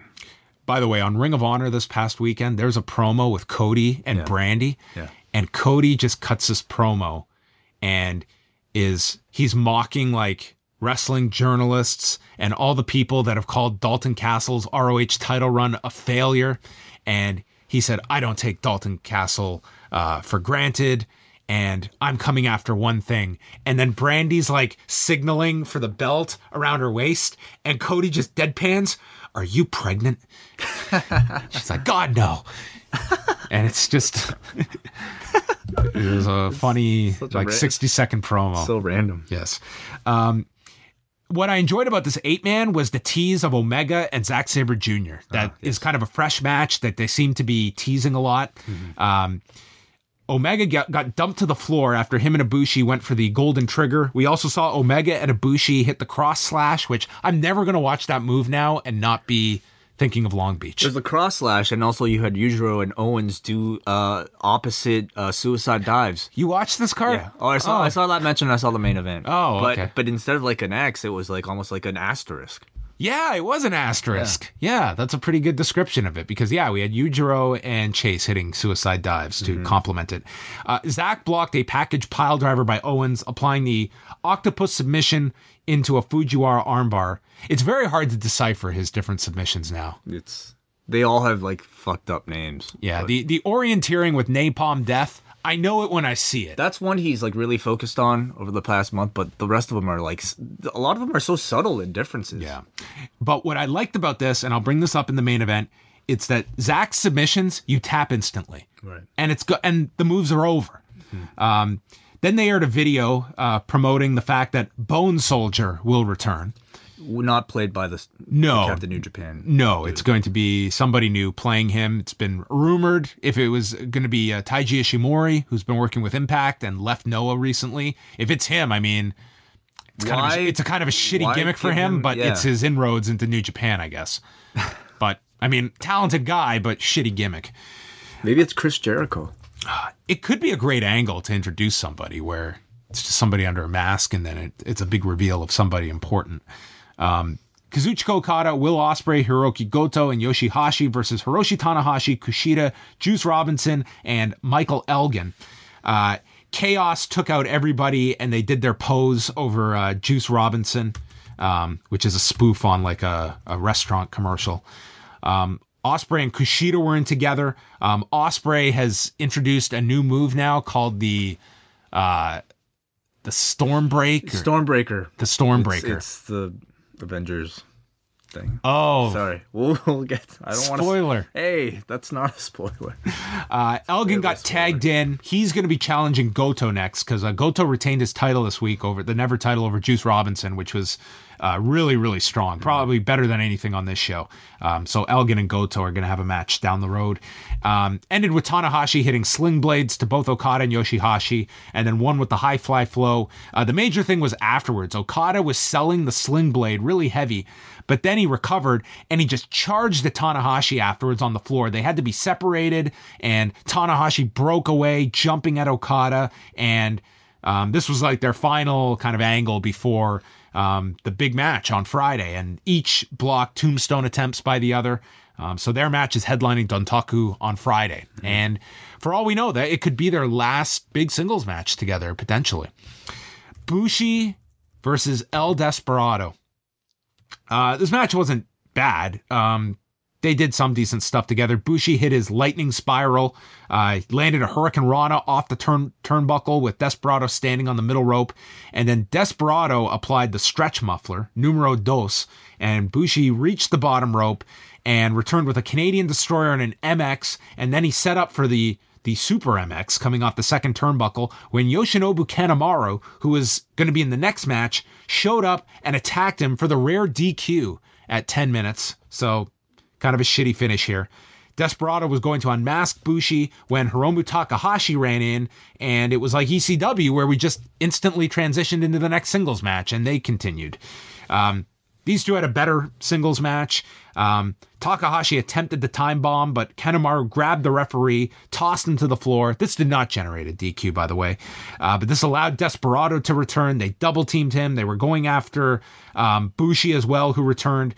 And then Kanemaru missed with the whiskey, sprayed Desperado in the face. Then Bushi sprayed Kanemaru with mist, and Takahashi hit a time bomb. All this mist, all this spray, the time bomb, that only led to a 2 count. So Takahashi had to run Kanemaru into the corner off his shoulders, hit a second time bomb for the win at 11:28. Then into our 2 title matches. The first one was Evil and Sonata against Killer Elite Squad. This was very good. I thought this was maybe the best match on the show. Lots of brawling all over the place. Evil and Sonata attempted a magic killer, but they were stopped by Davey Boy. And then they set up a table on the floor, which came into play later when they were able to get Sonata and ended up taking him off the apron with a killer bomb, putting Sonata through the table on the floor. Archer yanked Red Shoes to the floor, breaking up a pin attempt later, and then Archer set up a chair in the corner, and Archer was the one who was thrown in. Evil took the chair, put it around Smith's neck, and hit it. Darkness falls, Smith kicked out, and then Sonata took out Archer on the floor, and Evil won with the Everything is Evil STO at 18 minutes. Really good tag match, I thought, between these two teams. And then the main event for the Intercontinental title was Minoru Suzuki and Tetsuya Naito. Very hot crowd for Naito right as the bell began. Suzuki is mocking Naito, doing his own pose on the mat as Naito's on the floor. Suzuki buried him in a chair, wrapped his arm around the guardrail, but Naito made it back in. And then Suzuki targeted the knee, and he had him in the knee bar forever. And Naito's screaming in pain, but no one bought this. No one was believing that Suzuki was going to tap him out. And this is where I feel that you can go too far with submissions, that you want prolonged selling for the drama. But in doing so, people don't look at this as a legitimate submission hold, and that no one gets into this. Well, has he finished people with the knee bar in the past? It's rare. It's very rare, which to me, it kills the drama of this. It's just, to me, it's... I didn't take it as necessarily any type of finish. I just thought he was just wearing down Naito. I just thought it went for way too long for the amount of focus on it. And then Naito just recovered. He got out of this. He made his comeback, and Suzuki went for a rear naked choke, which Naito was able to flip out of. Brainbuster, Destino, and he won in 30 minutes, which was another factor for me. It was 30-23, which it was just too long. It's just... all their main events now go 30 minutes, and it would not kill these guys to just do a 20-minute match and not always have that expectation that they're going 30. Well, I would say on paper, and given the amount of build that this match had, I think it deserved probably that length of time. But perhaps the content wasn't enough to justify that length. I saw, and this was an interesting match coming out of it, because I think everybody had very high expectations for it, and for a lot of people, a lot of very respected opinions, yourself included, it was a disappointing match between two people who are two of the best performers right now. Yeah, on paper, you would have thought this would be dynamite. It just wasn't, and maybe there was several factors. Yeah, for me, this was almost kind of maybe Styles and Nakamura, but a smaller version. Mm-hmm. But I kind of stood on the other end where I didn't really have that high of an expectation necessarily for this match. So I came out of it just oh, okay, yeah, it was just a decent match. But it seems for a lot of people, they expected a lot more between these two. If I had to recommend 2 matches over the past week, not from this show, but the Goto Juice Robinson match I mentioned, that happened on Friday. And as well, the Champion Carnival final with Kento Miyahara and Naomichi Marufuji, which I'll chat about more with WH on Wednesday. But those 2 matches I'd highly recommend. All right. We are going to get to the Avengers, but first, we want to get through your feedback to Raw. And tonight's rating way, a 6.53. Crowd couldn't save it to see our forum, but still a passing grade. Yeah. Brandon from Oshawa. A real good main event and a hot crowd saved this show for me. I just don't understand why it is so difficult to book someone strong in their hometown. Everyone knew Zayn and Owens were going to be super over tonight, so why not give them something strong? I get that they are heels and you don't want them to be cheered, but they won't get the same reaction every week. They will get a good reaction though. If fans see them booked strong in their hometown, they will look like stars to other towns, yet they constantly do this over and over again in people's hometown. It's not a new thing, but it's sickening and stupid. Also, I'm sick of rematches. For as big as the roster is, they have too many of them. And why is Kurt Angle getting random hometown jobbers their match requests? His ineptitude continues. Oh. It's such a lost cause about the hometown or home provincial stars. I'd love to hear their explanation because, I mean, I feel like their company line would be that they don't do, that's not a rule at all. It's just coincidence. We book according to what the story requires. But interrupting Roman Reigns, like they knew what reaction they were getting, so they played to it there. Yeah, but then they were going to take it back later. So it's kind of a mixed it signal. Is a perplexing question. We go to Mark from Vaughan, who says the Montreal crowd really added something to the atmosphere tonight. It says a lot about how over Braun is right now that he got cheered in the opening segment, even though he was taking out the hometown heroes. Doesn't it just make sense to have Braun win the title from Brock clean at Money in the Bank or SummerSlam and give him a chance to run as the top guy? Yes. I'd go with it at this point. Yeah. He would be my choice to go with it. It may not work long term, but it certainly, I think, short term, you owe it to him to at least see. He definitely feels strong enough for that position. I guess the question is where you go from there with Braun Strowman as your champion. I mean, it's very much like the Andre thing they talk about in the documentary. If you have a guy that strong as your champion, who can conceivably take it off of him? Yeah, it's a big problem with heels, especially on Raw, that you don't have a whole lot of them ready. Even if you turn Finn, there'll be a lot of work getting top heels ready for them. And look what they've done with, like, Kevin Owens and Sami Zayn are not main event heels at the moment. Oh my God, after tonight, I don't see them going up against way Braun outside of, I mean, they are, when you go through the heels on this show, yeah, like Joe's gone. Yeah. Like they are relied upon now to be top heels, and they're not. So that's, to me, a bigger issue. If only you had someone that you could turn, that would be an instant feud for Braun. I don't know who, though. Tyler from Orlando. Man, Montreal was on fire tonight. What a great crowd. I really wish the commentary team would stop bickering with each other about the smallest of things. If Cole and Coach were back in 2006 with current Corey Graves, this announced team would be much better. Drew McIntyre is the last man I want to be holding his phone for a selfie promo, although I still have high hopes for this duo. He's got longer arms, though. He does. He can get a wider angle. Yes. Main event was really fun. I'm convinced it was going to end in a non-finish, with possibly The Miz interrupting, so Seth winning clean after a great finishing sequence was a nice way to cap off a decent show. Do you see Braun or Bobby turning on each other this Sunday, or will it just be a straight babyface clean win over Owens and Zayn? That's a great point. Bobby Lashley is someone you could turn for a big heel run. Well, I thought he was talking about Bobby Roode, but yes. Lashley would be the guy to turn. If you're going to be indecisive with Roman, Bobby should be the guy. But in a perfect world, I'd like to kind of establish Bobby first as having some connection with Braun, so the turn has an impact to it, but time isn't really on their side either. Yeah. I think Lashley could do pretty well. And I'd maybe save the turn for when Braun is champion. Yeah. Like, why turn him now and do this feud when it's not for the title? Save that feud as a championship program. We go to Chris from Melbourne, Australia. The crowd tonight seemed to be excited for a big show, but being sandwiched between two network specials, the in-ring product felt rather meh. 2 quick questions. John, is Payback scheduled for a 4-hour window, including the kickoff, or longer? I think he means Backlash. Yeah, it's a 3-hour pay-per-view, 1-hour kickoff, so 4 total. Okay, and a post-show, of course. And the second question is about the Avengers, which we will talk about afterwards. Okay.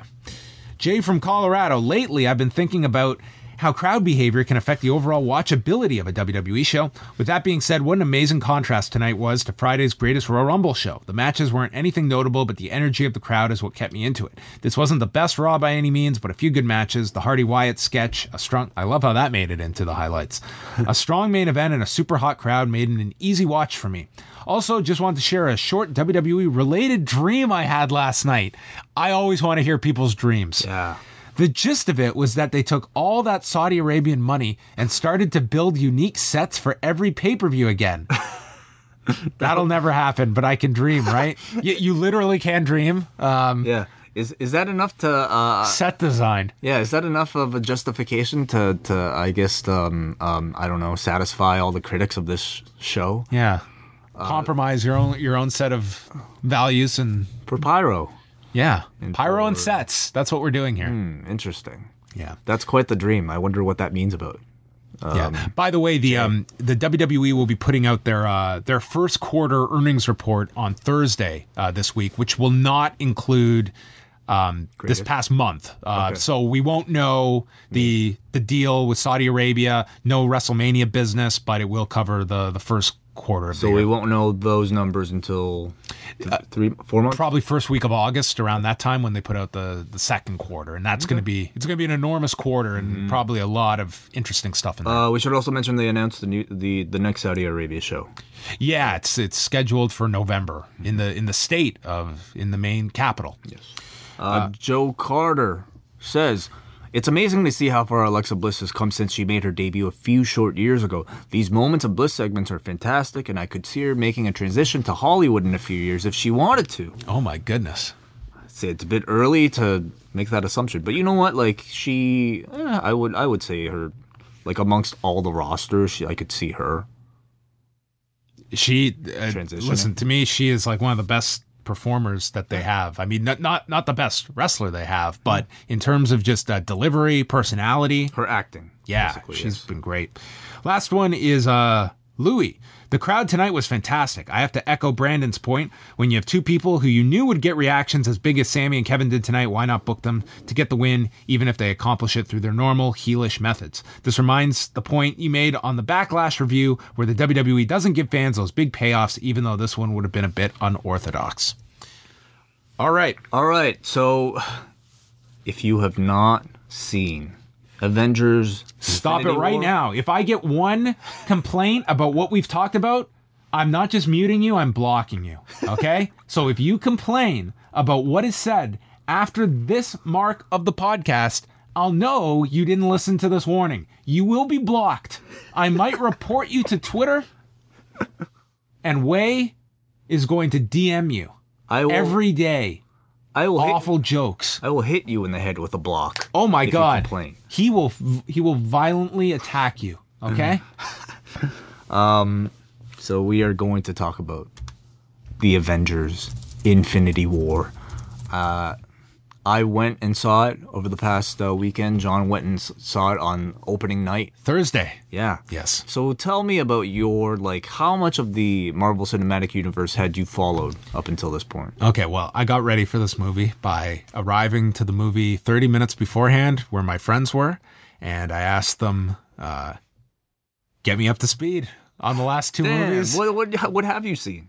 I probably have seen the last two Avengers movies, but I can't remember all these. I know the characters. Have you seen, I'm familiar the most with Guardians of the Galaxy. Okay. So I was aware of that. I didn't know all the different people that were supposed to be in this. I had heard a rumor Spider-Man was to be in this, so I thought that was kind of interesting.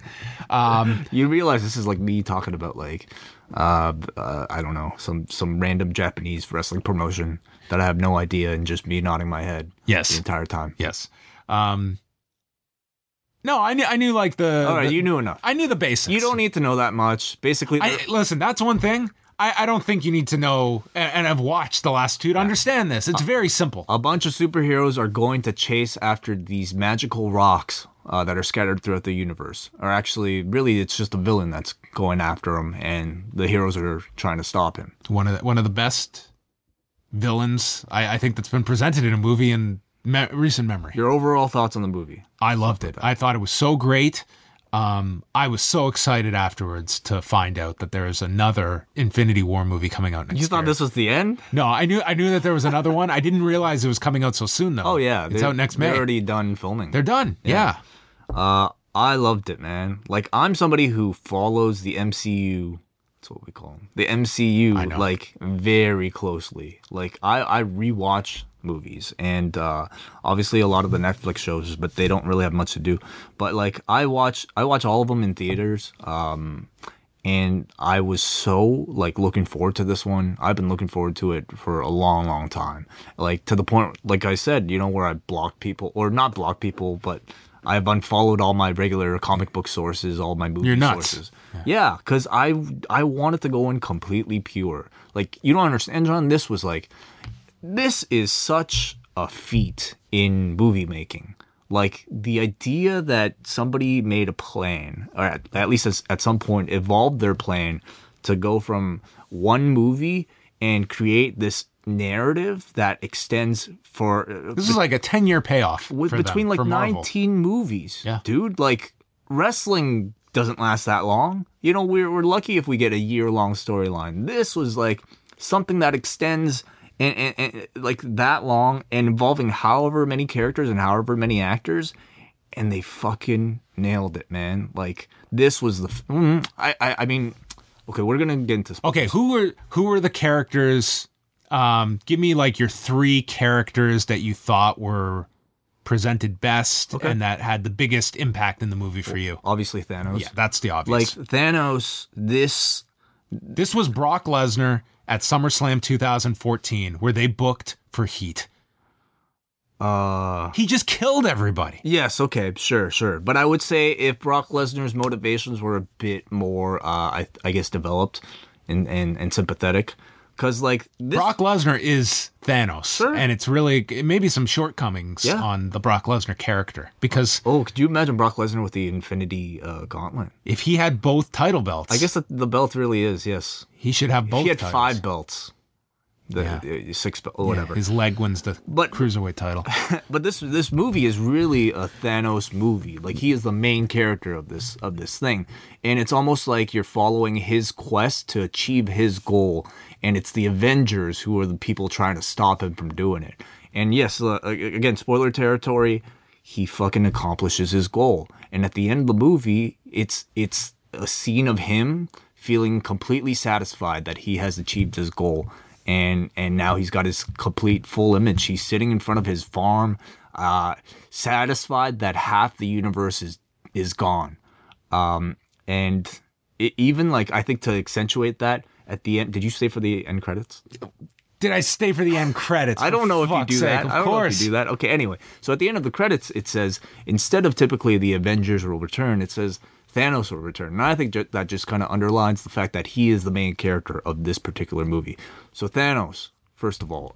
Secondly, Gamora, I thought played a very integral role. Yep.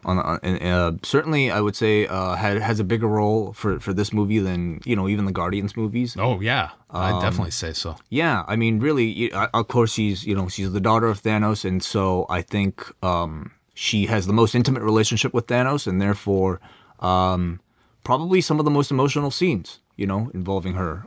Like when she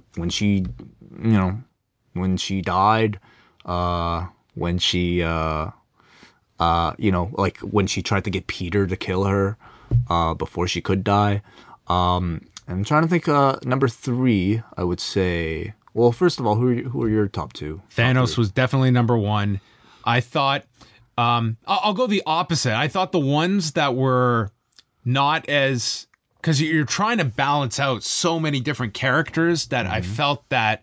I would say like Black Panther, I didn't think had like a huge role. Nope. Certainly not. He didn't really appear until the end, and I don't think this was a movie for him. Certainly, this wasn't a movie that was focusing on Steve Rogers at all. He had a very small role here. Yeah. That's probably something you'll see later on. Spider-Man had like a prominent role, but I wouldn't say an important role. No, not at all. No, like I think his big thing was the moment that he turned to ash at the end, and him like running into Robert Downey Jr.'s arms. Like, I thought that was like a gut punch for a lot of people. Everyone disintegrating at the end. Did you see someone had a photo of Shawn holding on to Ric Flair after he beat him at WrestleMania, and Rick's body is turning into the Fuck, I didn't see that. Oh man, it was just okay.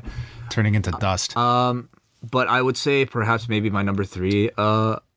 You know what I was expecting was, I thought after the opening scene where Hulk is decimated and he can't turn into Hulk, I thought that was the big climax at the end, was he would turn into Hulk. Yeah. I kind of like how they didn't deliver that. I liked how there was no comeback at the end. Oh, yeah. You went off, because my favorite, what I will remember most from this movie is right at the end, and you can see the screen is starting to dim, like, you know, the movie's over, and there was an audible like gasp, like there was a groan in the theater, like, no, it can't end like this. Wow, really? I thought it was like, this was a wicked way to end this. Well, I mean, the fact that this was split into 2 parts, I knew that this was going to be the villain winning. You know, this had to be at The Empire Strikes Back in order to set up number 3. I will say my expectation is very high of how they're going to be able, like, I don't want to just see them be able to get control of these rocks and snap their fingers and everyone's brought back. Like, it better be something really satisfying, because they're not killing off all these characters. I have enough trust in, like, the producers to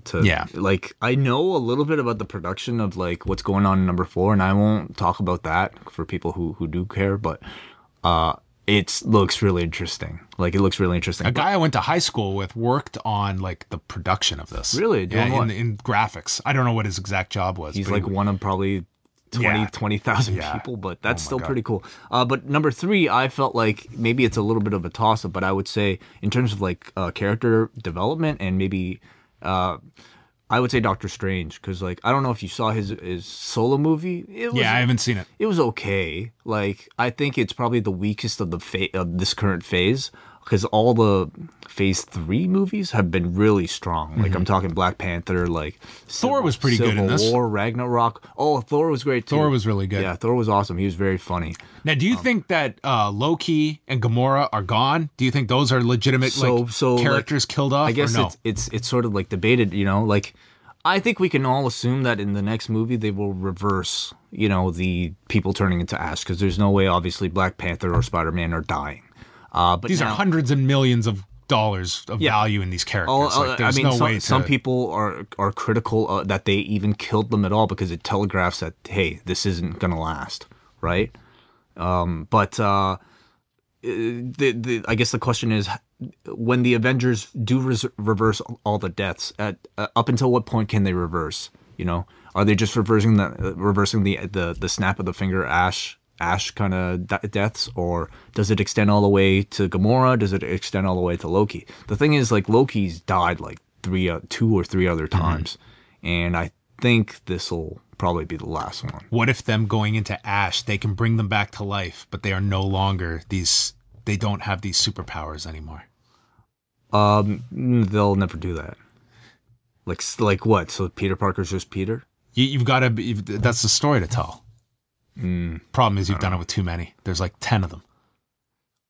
I think that'd be cool if they came back, and you'd have to somehow get them back to this superpower. I don't think they'll do that. Well, I'm just saying, it better be more than just... Do you have any criticisms of the movie? What didn't work out so well for you? I'm trying to think. Definitely not the length. It flew by. 2:30 was like, I didn't feel it at all. Like, I wanted more of it. Towards the end. I'll tell you, for me, I didn't really buy into the Scarlet Witch Vision romance all that much, because, like, in between these movies, we've only seen him two other times. I didn't know those characters at all, really, so I really had no attachment to them. We've only seen him 2 other times, and the first time was, like, in Age of Ultron when they were both introduced, and then the second time was, like, in Civil War when they're just starting to, like, you know, like, get to know each other.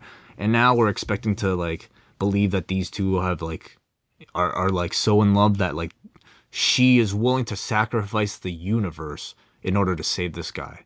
I don't know. That was a little bit tougher for me to buy, and that's just perhaps due to lack of screen time. But anyway, I'm trying to think of. I really enjoyed Spider-Man last summer. I liked the movie. Yeah. I don't know. I like Spider-Man on his own. In this ensemble, like, he kind of feels like Screech. Really? Like too much? Yeah, and it was like he's not even a different character than the movie that's based around him. But I kind of like watching him where the movie is built around him, whereas here he's just kind of the. Well, I would say like the thing that makes the Marvel movies, I would say probably very different from so many of the comic book movies that are out there that existed before, is like it's huge. I think I don't know, reliance on comedy for a lot of their heroes, and as a result, you have a lot of heroes who quip, and probably. Did you like Drax in the movie? I did like him, but I'll be honest. Like, one of the main criticisms of Marvel movies is that they do too much comedy sometimes. In times when like scenes are supposed to be very tense, they might, a joke is like nice to break up tension, but sometimes they might over rely on that. And I think that varies for various people depending on what. I don't know. I thought they were cognizant of that in this movie with so many characters that they dialed it down for Tony Stark as opposed to a movie based around him where it's tons of that. And this movie, he felt like he was kind of the moral center here. Yeah. But I would say like maybe a part where maybe I felt that criticism was like with somebody like a Star-Lord or maybe... I thought Drax was pretty funny overall, actually. I think he's very good delivering his lines. Yeah. I don't have a desire to see a whole movie built around him, which I feel is inevitable. No way. Oh, I think they'll do it. No, I don't think so. Drax is like your side character. Like he's your big oaf who's not fully fleshed out. You could argue Hulk is that too. And they won't do another Hulk solo. Yeah, but they've tried. And there are probably reasons why they won't again. But no, I mean... How'd you feel about him? With Mark Ruffalo as Hulk. Oh, he's another guy who I felt like maybe was doing the kind of like twitchy, kind of funny, like I can't get it up, Mark Ruffalo maybe a little bit too much. But I mean, I enjoy all of them. Like I sound like it's kind of hard for me to criticize anything because I think they're all so good. But maybe a little bit much on the comedy, in some parts. But then again, like that's what kind of makes these movies what they are. It's the community directors that are doing. So explain the final scene and who Samuel L. Jackson is contacting, because I had to ask about this after the movie. So post credits, you see Samuel L. Jackson, who's Nick Fury, and Maria Hill, and they disintegrate as well, but not before Samuel L. Jackson reaches for his pager and he sends a signal to Captain Marvel, or who we're assuming is Captain Marvel, and that's do you know who Brie Larson is? That her name? Brie, is that? I don't even know. Yeah. So it's another movie that's coming out in March, and this is basically a female superhero. The movie is set in the 90s, so it's sort of like it's telling you who this person is, how she got her powers, and where she's been all this time before she makes her big comeback in Part 4, where I'm assuming she helps the Avengers save the day. And then there's also Ant-Man that's coming out this summer, right? Yeah.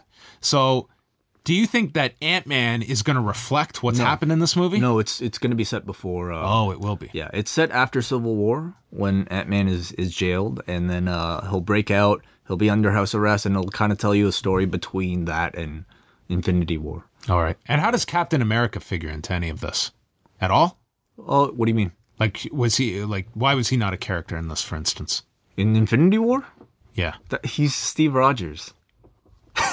Oh, that's Captain America. I don't know any of this shit. I haven't seen any of the Captain America movies.